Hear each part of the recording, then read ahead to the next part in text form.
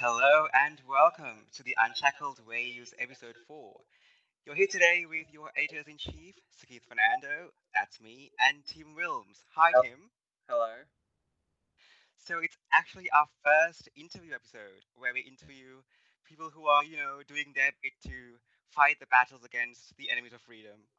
And we will ask them about their background and what they do and how they're making an impact. So today we are joined by YouTuber Independent Man, and he is Australian. And so hi, Indy. Hey guys, how you doing? So with over 13,000 subscribers, Indy, tell us more. What is your work background, and how did you come about making YouTube videos? Um,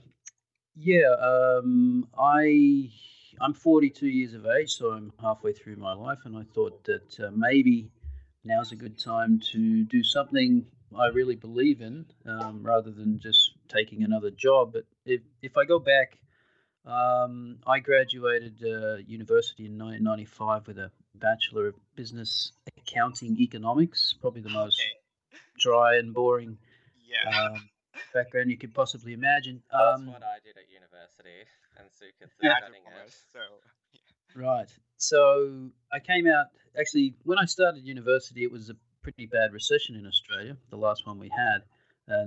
But by the time I came out, the economy was doing quite well in 1995, and there was plenty of jobs.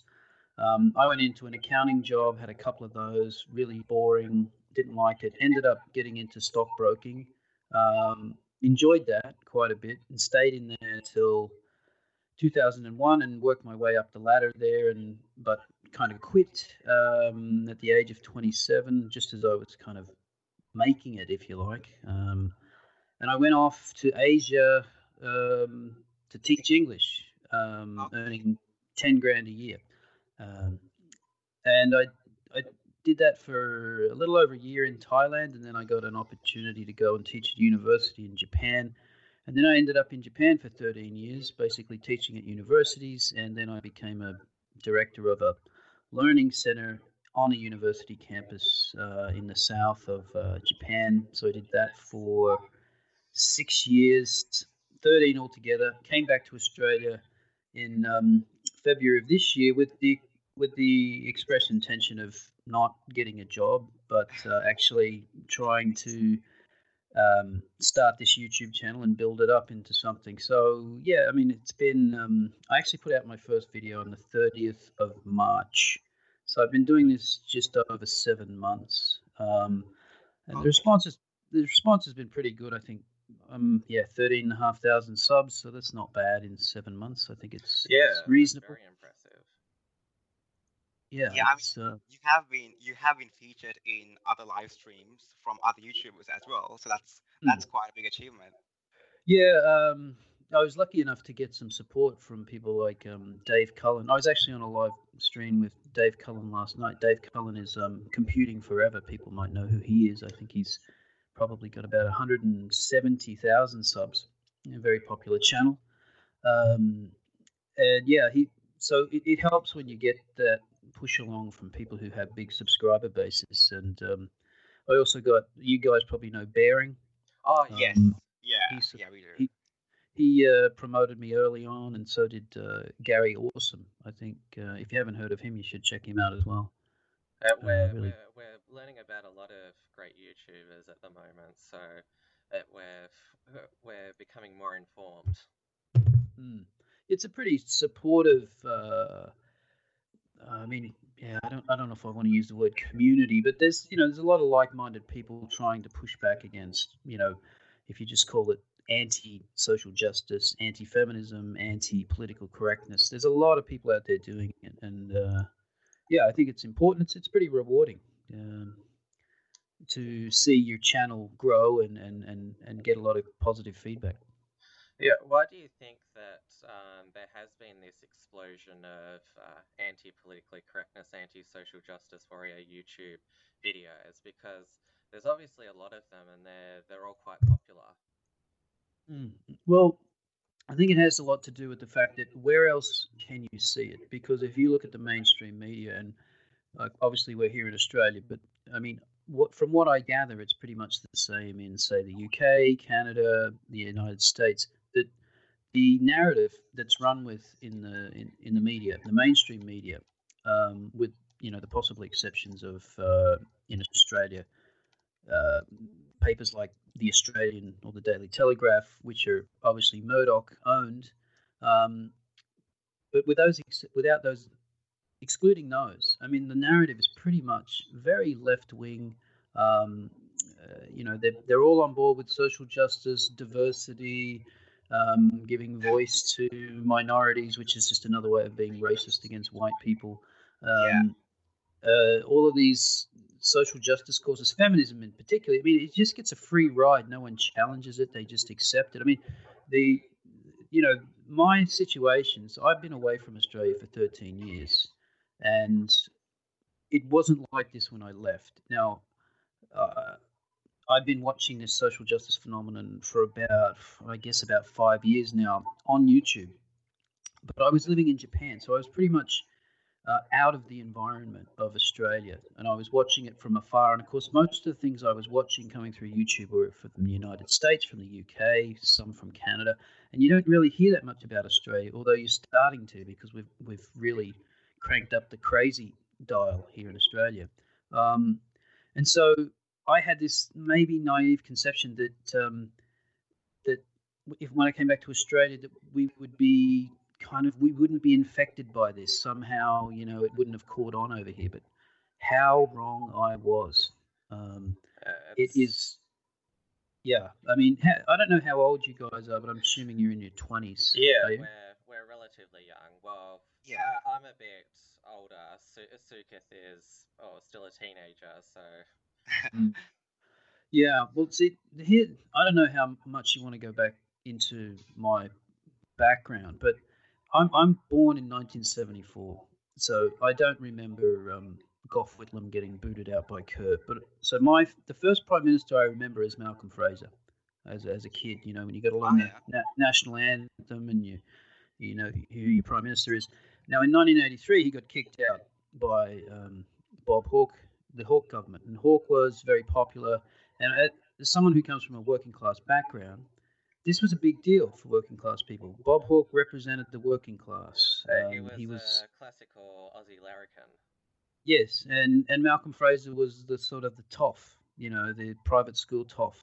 Um, and then that's how it was seen. He was. You go back and just listen to the way Bob Hawke spoke, and listen to the way Malcolm Fraser spoke. Now that's a caricature. It doesn't do justice to Malcolm Fraser, but that was that was how it was seen. Working class. I came from working class. I went to a public school, and it was a big deal that Bob Hawke came in. Now that government, Hawke right through, and when Keating took over, and then they were in power for 13 years.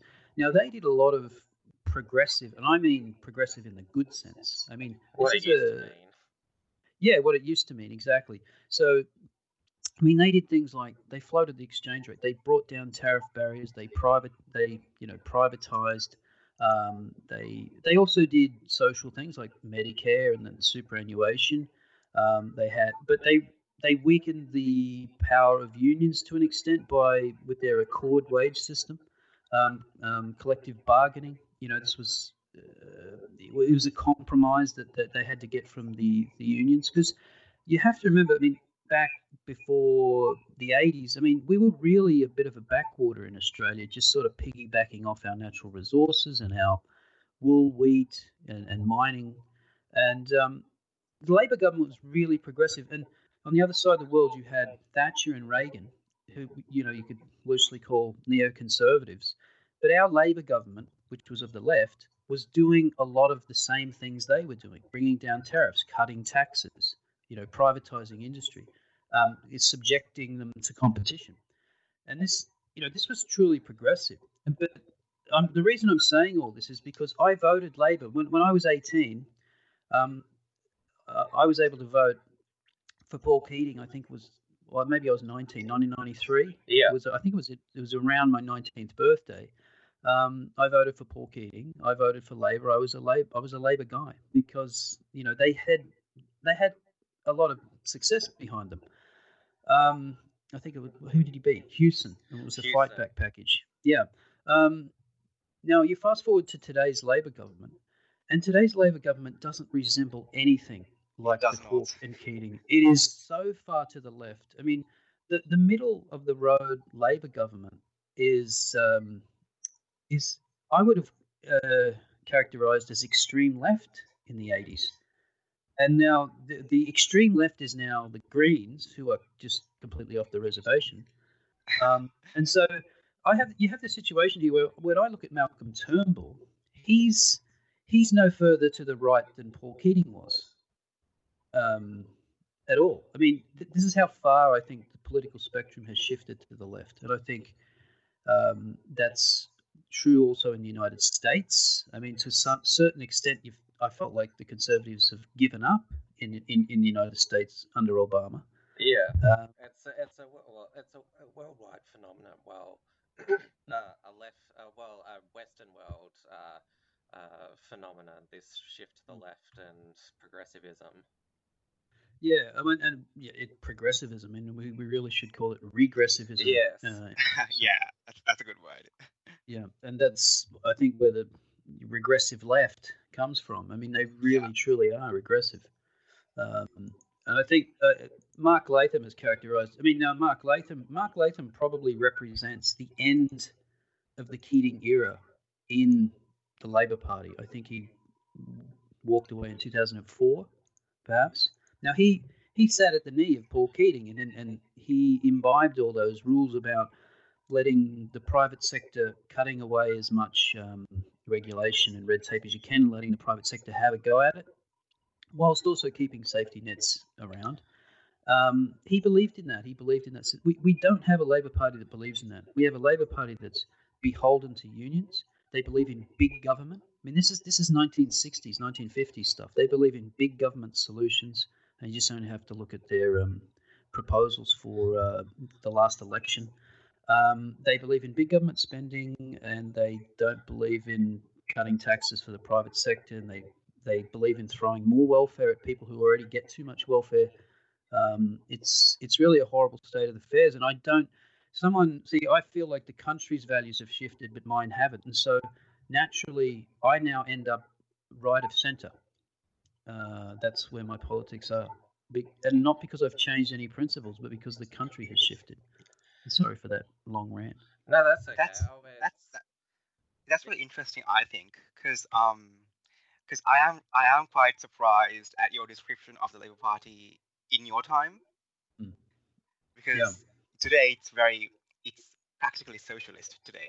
Yeah, yeah, it is. I mean, and you only look go back and have a look at the Keating government's record. What they did. I mean, they did a lot of really progressive things. They brought this country to be a competitive, global country in terms of trade, in terms of competitiveness, and of course, we have things that should never have gone on. Like the car industry should have died 10 or 15 years ago. We've been, South Australia is just sort of a basket case state, really. But all in all, I mean, they really made Australia a competitive country. And I think this is unfortunate with the millennial generation is that they don't understand what standards of living were like 40 years ago when I was a kid and what they are today. I mean, Australia has an unbelievable amount of prosperity in the last 30 or 40 years. And Really had. yeah, I grew up as John Howard as Prime Minister, and certainly we took the economic growth that happened during his time for granted, and it's only after he was voted out and we got Rudd Gillard spending like there was no tomorrow, introducing all these new intrusions in business and also in our social lives as well, that we really sort of reflected and say, wow, we were quite lucky in the past. Yeah, yeah. And a lot of what Howard accomplished was because the Labor Party had set the groundwork before them. I mean, really, Labor, Howard and Costello came in. I mean, we had the 80s and 90s were punctuated by some really overheated inflation and markets. The 90s recession in Australia was pretty bad compared to the rest of the world. It wasn't so bad in somewhere like the United States. And you come out like Howard gets elected in '96, and you've got a nice growth rate going, and unemployment come down, and you have low inflation. And Howard and Costello were able to ride that for a good decade. They didn't really have to do. They didn't have to tinker too much with things because it was set up. I'm not saying it's all Labor's to all to Labor's credit, but the groundwork was laid, and it seems that since about that Rudd era, we just seem to be ripping it up and destroying it. Yeah. So certainly Australia's changed quite a bit, which is obviously why you decided to start your YouTube channel. So you felt that the feedback and experience of posting videos is you're making a difference. You feel? Um, yeah, I don't know because you have to be careful about sort of talking into an echo chamber. But I know when I put a video up criticizing feminism, now I know that that's going to get a 90-95% approval rating straight off the bat. People are going to agree with it, and so you end up it's to some extent you're talking to people who you already agree with, and which is fine because you're bringing them new information that they can use. Hopefully, I do a lot of sort of statistical based stuff and try and make arguments about facts rather than rhetoric. But if it's not getting outside that circle, there's a problem. But I think I'm trying to be more because I think the only way to attack activists is to be more activist. I think that that's what you have to do, and I think, for example, the if I can say my influence on something like the Red Pill, which is the documentary, is just to get a few more people to sign that petition. Yeah, If I that can was a have big topic. Yeah. that kind of effect, then that's a positive effect, I think, because these things really need to be pushed back and pushed back really hard. They have been bullying and pushing and silencing people for a long time, and we need to do it back. So I think if I can have an influence in that kind of way, then I think it's positive. Yeah. Yeah, because it's funny you mentioned the echo chamber because one of the reasons why we started the Unshackled is because rather than just complain in an echo chamber, let's get our voices out into the whole wide web and just see if we can make a difference in the real world. Mm. Yeah, and I think it's important, especially with people your age, because I feel like um, that's where the pushback has to come from. Ultimately, is younger people that this incursion into everybody's private lives, social lives. What's going on in Canada now, where they're trying to regulate how you must speak to transgender people, or it'll be a hate crime if you don't use the right pronouns. I mean, Yeah. this is 1984. I mean, 1984 was a warning, not a fucking rule book, playbook for the SJWs. But that's how they seem to be using it. It's Is you dangerous stuff. Yeah, is YouTube something you'd like to do full time? Um, yeah, I mean, so as I said, I've been at it 7 months, and I'm not bored of it. That's it's a problem I've had through my life, is I get bored of things easily. I'm not bored. I'm enjoying it. I feel like I'm contributing something, and if I could ultimately make a living out of it, that would be nice. I really came home to Australia. I was going to make this channel, but I had no idea how it would go, and but I'd kind of determined that I never wanted to get a proper job again. I've had I've done that, most of my adult life, pretty much since I left university, and I just didn't want to go and put on a pair of pants and a tie and a shirt and go to a place that I didn't really believe in what they were doing. I was just going there to pick up a paycheck. I don't want to do that anymore. I wanted to do something that I actually believe in, and if you can get paid to do that, that would be ideal. Yeah, So I'm gonna keep on going with it and see what happens. yeah. And also, I'm just curious, why do you decide to remain anonymous and use an avatar? Yeah, I mean, I think in the beginning, when you watch seeing these other channels, a lot of them, it's like this. This was, I think I saw. I mean, Sargon was anonymous for a while Yeah, before he actually started showing himself on camera and things. And there's a lot of people like that. And part of it was I thought I needed to come up with some sort of catchy avatar that people could relate to or something, right? Um, so that wasn't having the avatars got nothing to really to do with the anonymity. The anonymity was just that in talking to people, they were sort of saying, "Look, you probably want to protect yourself because you're talking about controversial subjects. I mean, if my channel was about cat videos or something sort of innocuous how-to videos, then I wouldn't care about anonymity. But um, given the topics that I talk about, it's just more of a safe than sorry. And I do think eventually I'll probably unmask myself, if you yeah, like, sooner or later. I mean, it'll happen.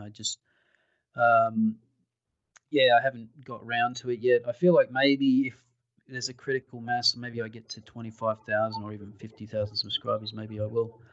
Um, but yeah, I mean, the choice of avatar is just I wanted to be because I do try and inject some comedy in my videos. I do some animated stuff every now and then, yeah. We've and seen that. Yeah. um, so the avatar is supposed to be he's kind of independent man, he's like a superhero, but he has no powers, and that's why he's kind of dressed as a camp 70s Star Trek character, right? And so what I'm trying to say is I'm trying not to take myself too seriously. Even though we talk about serious stuff, it's Yeah. a little bit campy, it's a little bit fun. So yeah, that's it. Independent man. He's got no superpowers except his powers of argument. That's about it. So, talking about serious stuff, like we have talked about, well, you did mention feminism Mm. and how it's turned basically into some man-hating, free speech-hating movement. Mm. So, can you tell us what you think about it and if it actually can be stopped and how it can be stopped? Uh, well, I think that what's happened in the last sort of 2 to 3 decades is that feminism, and this is more generally sort of socialist Marxist thought, has Yeah, penetrated our university system and our government system. So, for example, social services, health services, a lot of that stuff is run by people who would call themselves feminists. There's lots of lesbians in there running this stuff, and they've gradually infiltrated. And I say this, I don't know if you guys have heard my interview I had with a guy called Mark Dignam. He's a Australian who has been involved in the domestic violence industry since the early 70s, and okay. he's noticed this change. It's well worth listening to if you go listen to that. And he's noticed this change that all the way through. And not only that, he's been at university and academia, so he's also seen it in academia, Yeah, and that's a problem. it's infiltrated everywhere. So It has. I think it is, and look at the amount of funding, the amount of women's organisations, the amount, like the Gender Equality Agency, and all these agencies that are publicly funded, all the domestic violence agency. This is a massive, massive industry, and I think they are going to defend it vehemently. And so, what do I think of it? I think it has turned into man hating. I mean, you'll get this ridiculous notion that, well, if you're for equality, you're for a feminist because that's what Yeah, feminism is that's about. I mean, it's so. I mean, this is just such a canard now. I mean, it's so obvious. I mean, look at these idiots trying to not only ban Cassie J's film, but they're trying to ban Cassie J from coming to the country now. They've started a petition in the last couple of days. This is how absurd they are. How um, unbelievably absurd. So, if you're for equality, feminists, I mean, you wouldn't care about this movie. You would say, okay, we're going to listen to a movie about men's rights and listen to what their arguments are because we are for equality and we want to see if this is legitimate. No, that's not what you're getting at all. That is not not the message they're sending. It's not for equality, and we have to stop even giving them that excuse because it's not. I mean, everything they do is not for equality. I mean, I think maybe one of the cases in point is look at domestic violence. Now we hear this: 1 woman a week is killed by a partner in Australia, and our politicians blindly just mouth this off. 1 woman a week is killed by an intimate partner every week. Now, of course, that's awful, but 14 women are committing suicide in this country every week. 14. Okay. Now, why don't feminists talk about that much? Well, I'll tell you why. Because if they acknowledged that 14 women are killing themselves every week, they'd have to acknowledge that 44 men are killing Yeah. themselves every week. And so, Yes.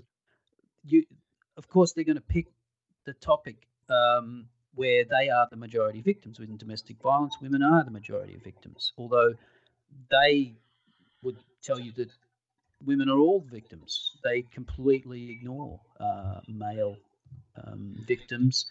They pretend that it's all male to it's all one way, unidirectional, and it isn't. And they also, and they say it's protect women and their children. Well, actually, if you look at the statistics, women, a child death, infanticide, is more likely to be committed by the biological mother than anyone. So children are more at risk with their mothers than they are with fathers. So, but they've got control of the narrative. I mean, if you're not following this stuff, you would actually believe that domestic violence is all about men beating the shit out of women and their children, and it just isn't. It's just a falsehood, and they've been getting away with it. And also the thing is, when they're attacking men, they've sort of infiltrated our education system, and we see things like respectful relationships in Victoria, where they teach about the wage gap and male privilege and everything. So again, what are your thoughts on that particular issue, respectful relationships, and what can Yeah. we do to stop it?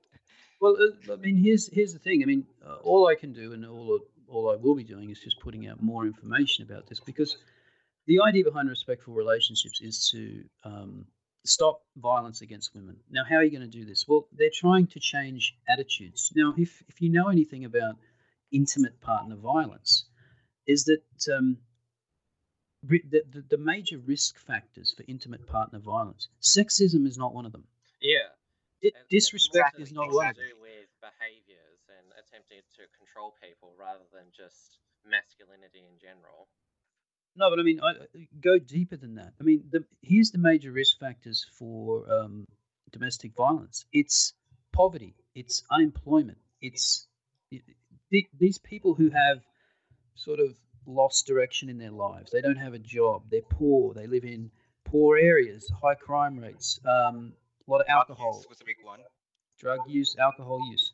I mean, but poverty is actually the leading indicator. Mark Latham said this recently. He said if you want to wage a war on domestic violence, wage a war on poverty, because that's where it is. I mean, and how much more obvious do you need with the level of domestic violence in Aboriginal communities? Yeah. Because they are the poorest people in Australia, and they have the highest rates of domestic violence. So, just as a guide, for every domestic violence incident in a middle class neighbourhood, there are 10 in a public housing estate and 25 in a remote Indigenous community. So, but the narrative is that domestic violence is widespread across our country, it's everywhere. Well, it really isn't. It really is not. The feminists, yeah, they say that, oh no, it's a general man problem, and that's why they push programs like respectful relationships, because they're using it as an excuse to sort of remake men in the feminist image. Yeah, and I mean, it's so weird. I think a lot of it's punitive. I don't, because here's the thing. I mean, your average woman out there, and this is another fantastic trick of feminists, is that they have kind of convinced people that they speak for women.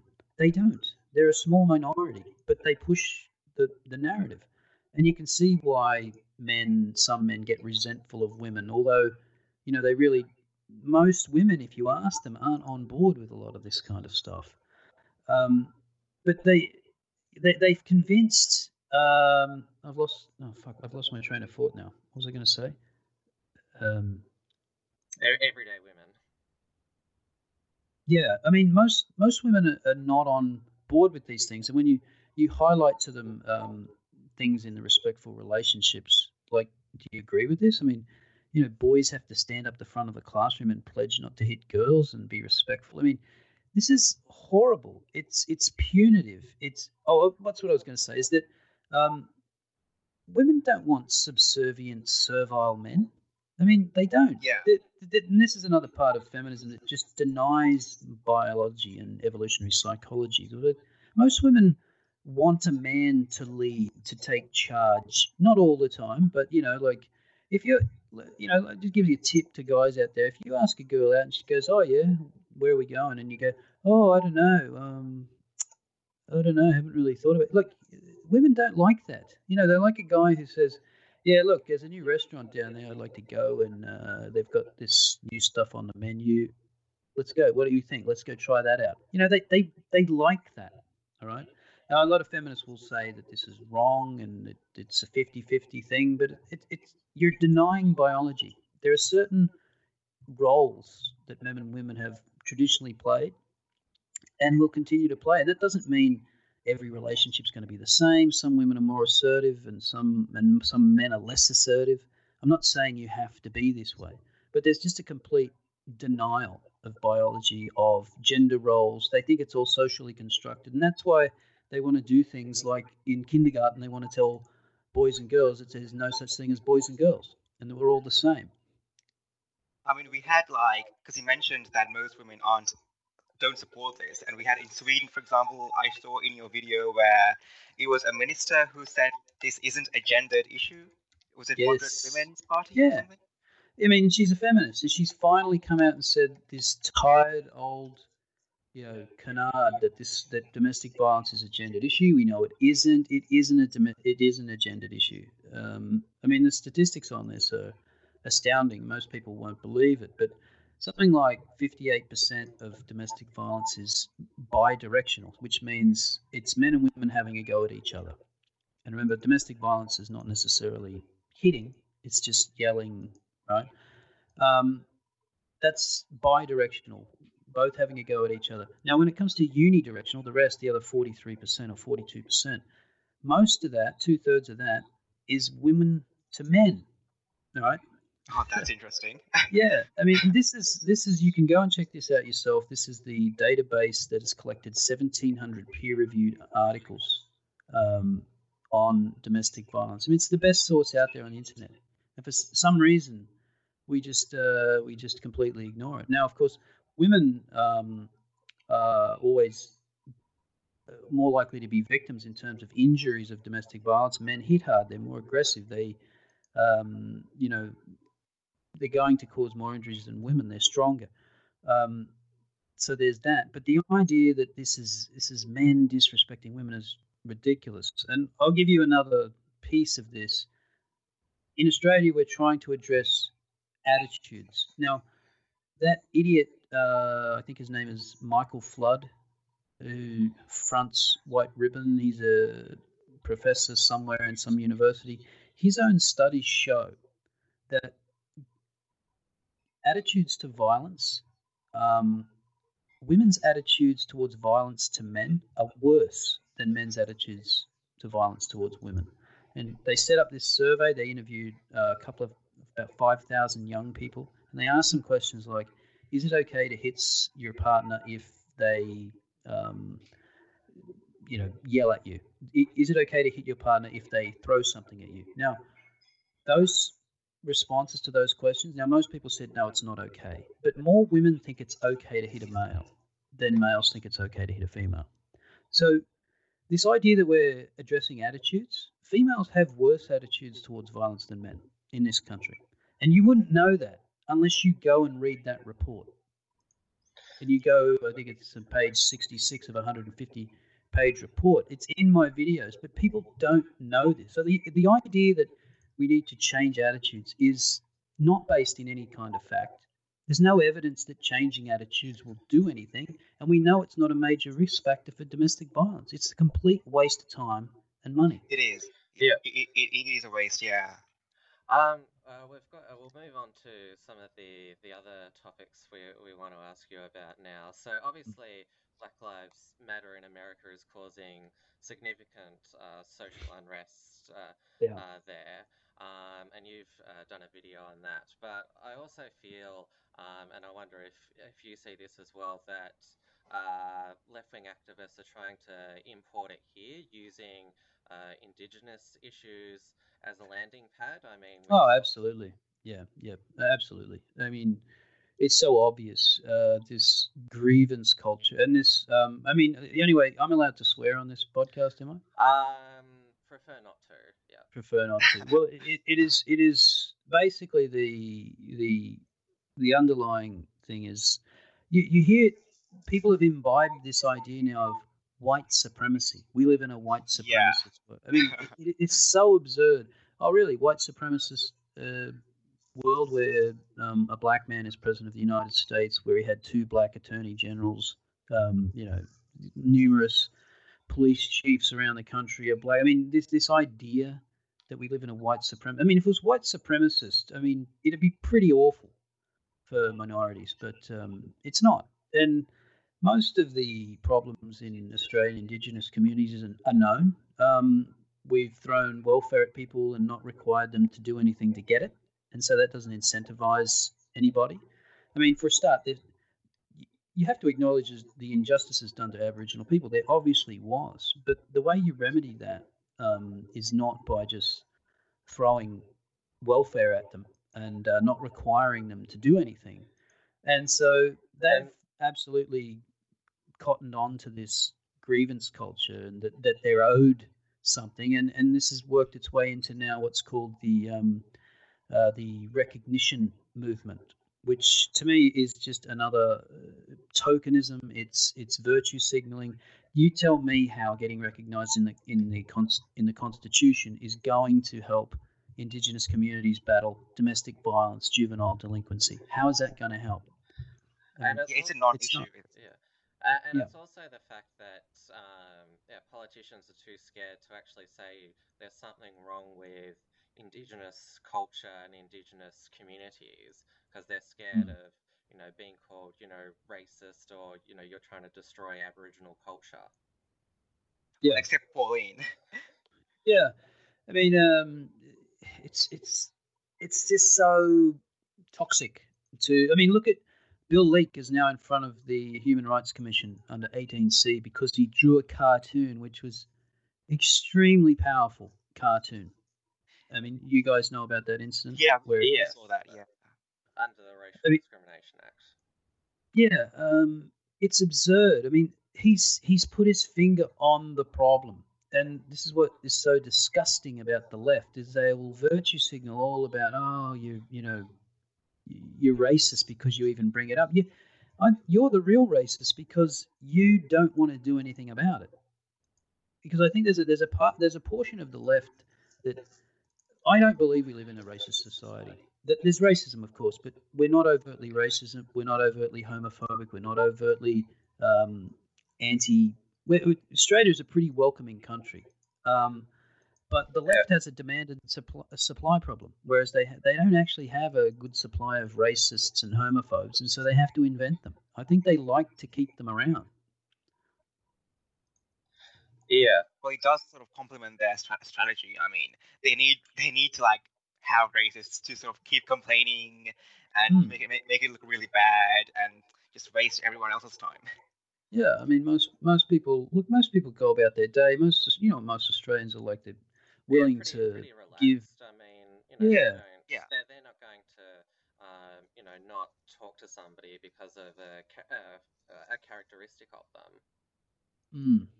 Yeah. I mean, and the idea that what we see that we're all told that because there's some trepidation around Muslims, in that recent poll that said 49% of Australians would support a ban on Muslim immigration, that our politicians tell us is because we're all xenophobic ignoramuses and we don't understand Islam. I mean, it's so patronizing and condescending, and is exactly why you have the rise of Pauline Hanson, exactly why you have the Exactly. rise of Donald Trump. Exactly. That's Yeah. that's so true. So you mentioned Islam there. Do you think that Islam does pose a threat in Western societies? Oh, absolutely. I mean, look at Sweden is now the rape capital of Europe. Yeah. That that didn't happen because Swedish men just decided to go on a rape rampage. There's a reason for that. There's a reason why there's a massive crime rate in Berlin and Paris and other large cities that have just let unrestricted sort of influx of migrants, and now they have to fess up and say, "Oh yeah, we've got probably 10,000 ISIS, well not ISIS followers, but sort of jihadis roaming around the country somewhere. We don't even know where they are." I mean, to me, it's cultural suicide. I think Germany's a special case because they have this history where generations are just ashamed of who they are because of Hitler. I think they've got to get over that. The ordinary citizens in Germany are starting to wake up. The politicians aren't. Yeah, the ordinary citizens are. I mean, look at the. I think it was in Bavaria recently. The Antifa, was it? Is it Antifa? I forget what the name. Alternative for Germany, AFD. Yes, yeah, that's the one. Alternative for Germany, yeah, whatever it is, AFD. Right. So they never ran a candidate in Bavaria, and then they run one. They got something like 28% of the vote, and Merkel's getting smashed in these elections. I mean, there's a, and it's partly to do with Brexit as well. Politicians have been ignorant. They talk down to their people. People complain. They call them racists and xenophobes and all the rest. It's not true. I mean, you can't just say that Australians are afraid of what they don't know about Muslims, because you only have to switch on the news. I mean, the suicide bombing community comes from one faith. This is not, you can't point to other areas of the world and say, well, they do it over there too. No, there's only one. Yeah, there's only one faith that says and teaches like that. This is the ultimate sacrifice that you could make, right? Yeah. And I think what they would like you to believe is that this extremism is some warped reading of the Quran. It isn't. Have you read the Quran? This is a direct reading. It's literal. Every time ISIS does a beheading video, 15 minutes they do before is to read the verses that they get their justification for. I mean, this is not. You don't have Christians around the world standing there with a Bible citing verses of why they're killing people. It just doesn't happen. This is a. I'm not the first person to say it. It's a religion that has not had its reformation. It's not had some sort of. It has not been dragged kicking and streaming into the modern era like Christianity has. And that's where the clash of civilizations is. And to pretend, even in Australia, you want to talk about moderate Muslims, but it's like they are disproportionately seek welfare. We know there are Sharia courts in operation. We now got stories the other day about how many child brides have been sent over to Pakistan and married and brought back. I mean, it's just they do this. They come into a country, they occupy it, and they don't really try to integrate. And then they want to turn around and tell us that it's our fault. I mean, Australia is a very welcoming place, and that's the thing about multiculturalism and pluralism, which I draw a distinction, which is multiculturalism sort of says, yeah, come in, everybody's welcome, and you can do whatever you like. And pluralism sort of says, yes, you can come here, yes, you're welcome here, but there are certain values you must adhere to. I like that one more. Yeah, and it's also like the reason why that Islam's different is because look how well Asians and Indians have integrated into Australian society, and that's how you know that there's something about Islam that's not allowing them to assimilate properly, and it's also it's not as you said, the fear of the unknown. It's this is what I call the thin air argument, that we just decided one day to not like Muslims. No, it's because we're seeing all these terrorist attacks in the Western world, and also the fact that Islam doesn't treat women well or treat gays well, and is quite anti-freedom. Yeah, and the left act like useful idiots because they're so quick to jump down the throat of, say, Christians who want to preserve marriage as just between a man and a woman. They're all over that. They will lambast. I mean, what did they do in Sydney recently? They shut down a meeting because people were going to meet at. The airport. Yeah. Yeah, I mean, yet the muftis in mosques are preaching every day that homosexuality is basically a sin and all the rest of it. It's disgusting. I mean, surveys show that most Muslims don't approve of a gay lifestyle, and that's even in secular countries like ours. They don't approve of it. I mean, if you want to have a look at a group that's homophobic and discriminatory against women, look, Muslims. You don't have to go any further than that. And since we are on the topic, we would like to know what your position on LGBT issues are and what's your focus. So, what's your views on transgenderism and same sex marriage? Um, I, I'm kind of politically a libertarian. So if you want to do something and it doesn't interfere with my freedom, I really don't care. So I don't get why gay marriage is a problem. Like, I don't see how that affects me as a straight person. Like, why? Now, I understand there's an argument. Look, it's a traditional thing between a man and woman, fine. But two guys getting married doesn't affect my freedom in any way, doesn't impinge on my rights. Except when you have those cases like you had in the United States, in Oregon, where two lesbians wanted someone to bake them a cake. The baker said, "Look, we Yes. don't do that," and so then they sued them and they won $300,000 or something like that. Now, that that's a problem, and that would be the only reason I would vote against it. I mean, I think I think in our society you should have the right to be a bigot. I don't support homophobia, but I support your right to do that because I don't think we need laws for that. I think what we need, all you need is, look, if some baker doesn't want to bake you a cake, those lesbians go and tell their friends, who tell their friends, and then it gets on Facebook and they say, don't go to this bakery because they're homophobic. Yeah. And and most straight people are also going to join that boycott, and that business is going to get crushed. And Yeah. that is the way to respond to it, not with punitive, because when you respond with punitive legislation that punishes people for their beliefs, even if those beliefs are shitty, and I believe that being homophobic is shitty, then you just drive them underground and you cause resentment. Yeah, and you turn them into heroes as well in the eyes of their supporters. Yeah, but that's the direction of our country. That's the direction of this left, socialist leftist wants to push. Everything's punitive. They want to shut people up. They don't want to have discussions. I would rather it all be out in the public square so people can see what people believe and you can attack arguments in a constructive way and say, look, let's dismantle this line by line. This is why it's wrong.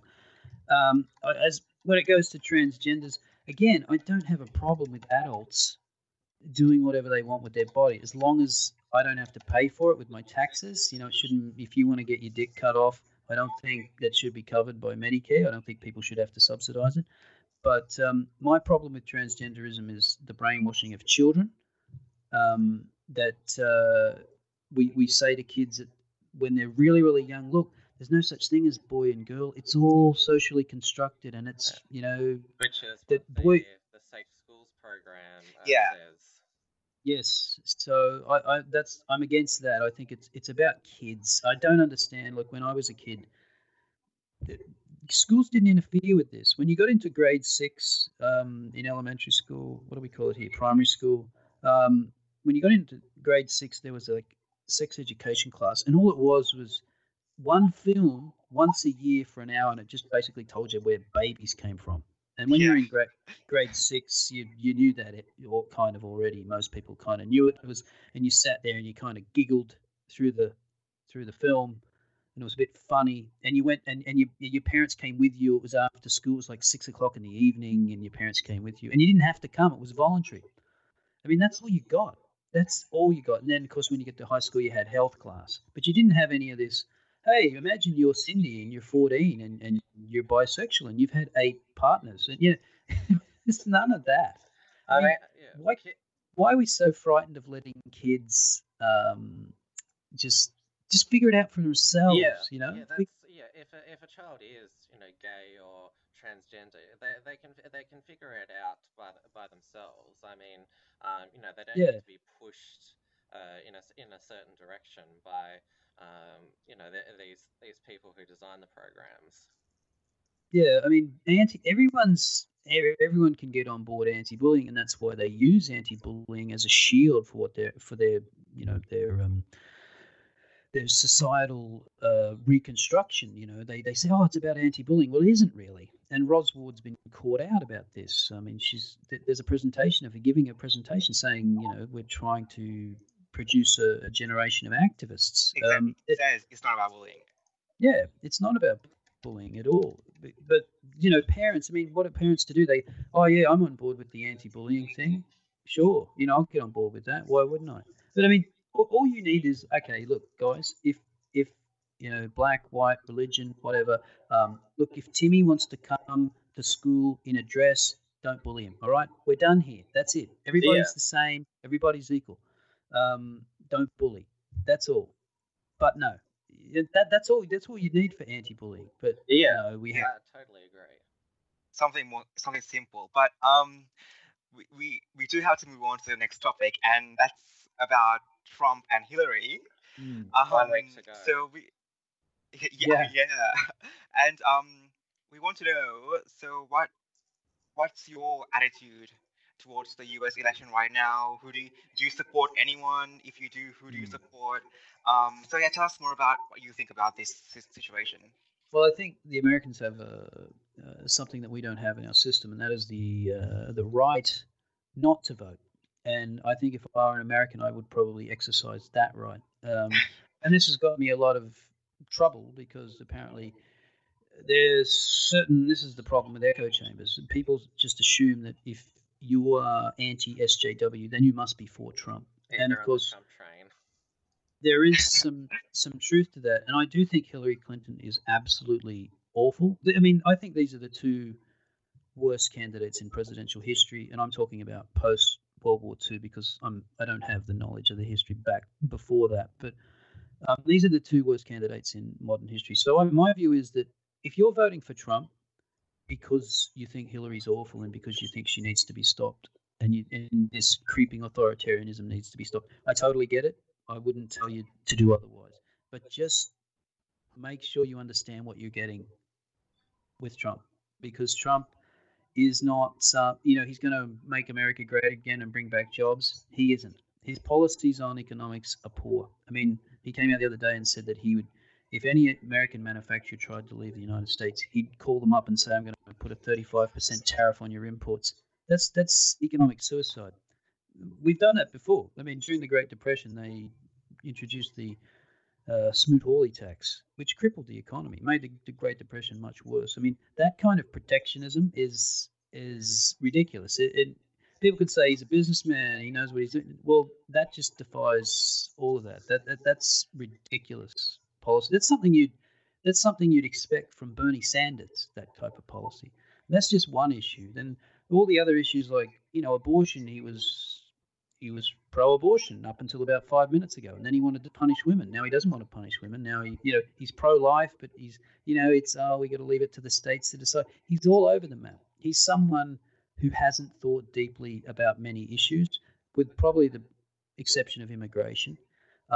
So he's not a good candidate, and I'll continue to say, okay, vote for him if you want to stop Hillary. I get it, but just know what you're getting in return. My position is that if Hillary wins, which is still the most likely outcome, she will be so awful, she'll be so mired in scandal that this could really be a better opportunity for a better candidate to come in and just smash the Democrats into oblivion. And because you need, in Australia, we need this everywhere. We need a not necessarily conservative all around, but you need at least a fiscal conservative government. Forget the social issues. You could leave those to the side.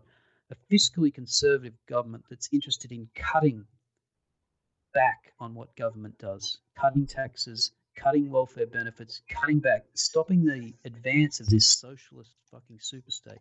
Sorry. But that's it. We understand. We understand. Because Hillary she seems to have her socialist agenda, and she seems to be intent on starting a world war with Russia, with her no-fly zone. To be fair, you said that Trump was he said he wanted to punish women. The thing is, he clarified saying that he wanted to punish the people who do the actual doctors or the clinics who carry out. Well, he did say that afterwards. You did say that afterwards. Yeah, I Yeah. mean, again, it's just whether I don't think he believes any of those things. I think he's kind of making it up on the fly because again, I don't think he's actually really thought through what he believes on a lot of these issues, and that's evident when he talks about it. And I kind of laugh as well as how Trump supporters now think that Vladimir Putin is the sort of the most honest person in the world because Vladimir Putin comes out and says, well, look, if you elect Trump, we have a chance of working with each other. But if you elect Hillary, it's going to be World War III. And so all of a sudden now, whatever Vladimir Putin says can be taken as gospel. I don't know when this happened that Vladimir Putin became the most honorable person in the world, that we should believe whatever comes out of his mouth. I don't think he has a track record for that. So Yeah. Yeah. there's a I get that. Yeah, Yeah. because Putin isn't exactly the best person. yeah. I think he's good in some ways. I think because he is against things like refugee intake. He has acknowledged how Europe is getting really bad with the refugees. So I think he has a good side. It's just he's not as good as many people sort of think of him to be. Well, it's just he's not trustworthy. I mean, he doesn't have a great track record on keeping his word. So he hasn't got the best track record on human rights. I mean, being gay in Russia is not Yeah. exactly easy. I don't think. So I think there's a lot of I think the public debate in YouTube circles and generally is just as toxic as the actual debate between those two because those two it's I mean, truth has gone out the window on this campaign. Yeah. It's all about slander and just disparaging the other. And they're both deeply, deeply unpopular candidates. But I have to say, Trump has come in from a 7 point deficit 2 weeks ago to just over 3 points now. And that's almost in the margin of error. I mean, he Yeah. was 2 weeks ago, he was gone. It was over. And it was just about how bad it's going to be. And the fact that he's in there with a chance now, it's really interesting. It's going to be interesting how it eventually plays out. And yeah, I agree. I don't know what sort of president Trump would make, whether he'd be good or bad. But I do like what he's done to the political system, just Mm. tearing it all down, and also shredding political correctness in the process. So yeah, even though I'm not 100% gang ho, I certainly think that he's provided some value. Oh yeah, I mean that the whole idea. It's refreshing for someone to come in, not be taking millions of dollars from Wall Street, not be taking millions of dollars from people all around the world. You can say that this guy's he's clean in some sense. Now he's got some dodgy um, sort of things in his background with his business dealings, but I mean this guy's not beholden to interests. And he's free to say what he says, and he criticizes, and the media are stacked against him, and he's not scared to criticize them. He goes at them, and the media is horrible. The media is absolutely horrible, and they're unbelievably biased. That's a separate issue altogether. Yeah. Mm, yeah, But it'll all be really interesting on November the 8th or November the 9th in Australia. That's when the election happens. But that's all we have time today, Indy. yep, Thanks for coming. Yes, thank It you was so really much. it was really amazing conversation we had. Very meaningful as well. Everyone, please check out Indy's channel, Independent Man. We will provide a link on the video show notes, so on the podcast show notes, and yeah, and today's podcast is available on iTunes, Stitcher, TuneIn Radio, and now we have our own YouTube channel. So you can listen to us on any preferred platform you want, on the go, anywhere you want. Thanks again, Indy, so much for joining us. yeah. Thanks, guys. It's good. And we'll see you later. Yeah, we'll Yep. see you next Tuesday for our review show, and then we'll have Yes, another interview show next Thursday. next Thursday. Yep. Okay, thanks. Bye. Thanks, guys.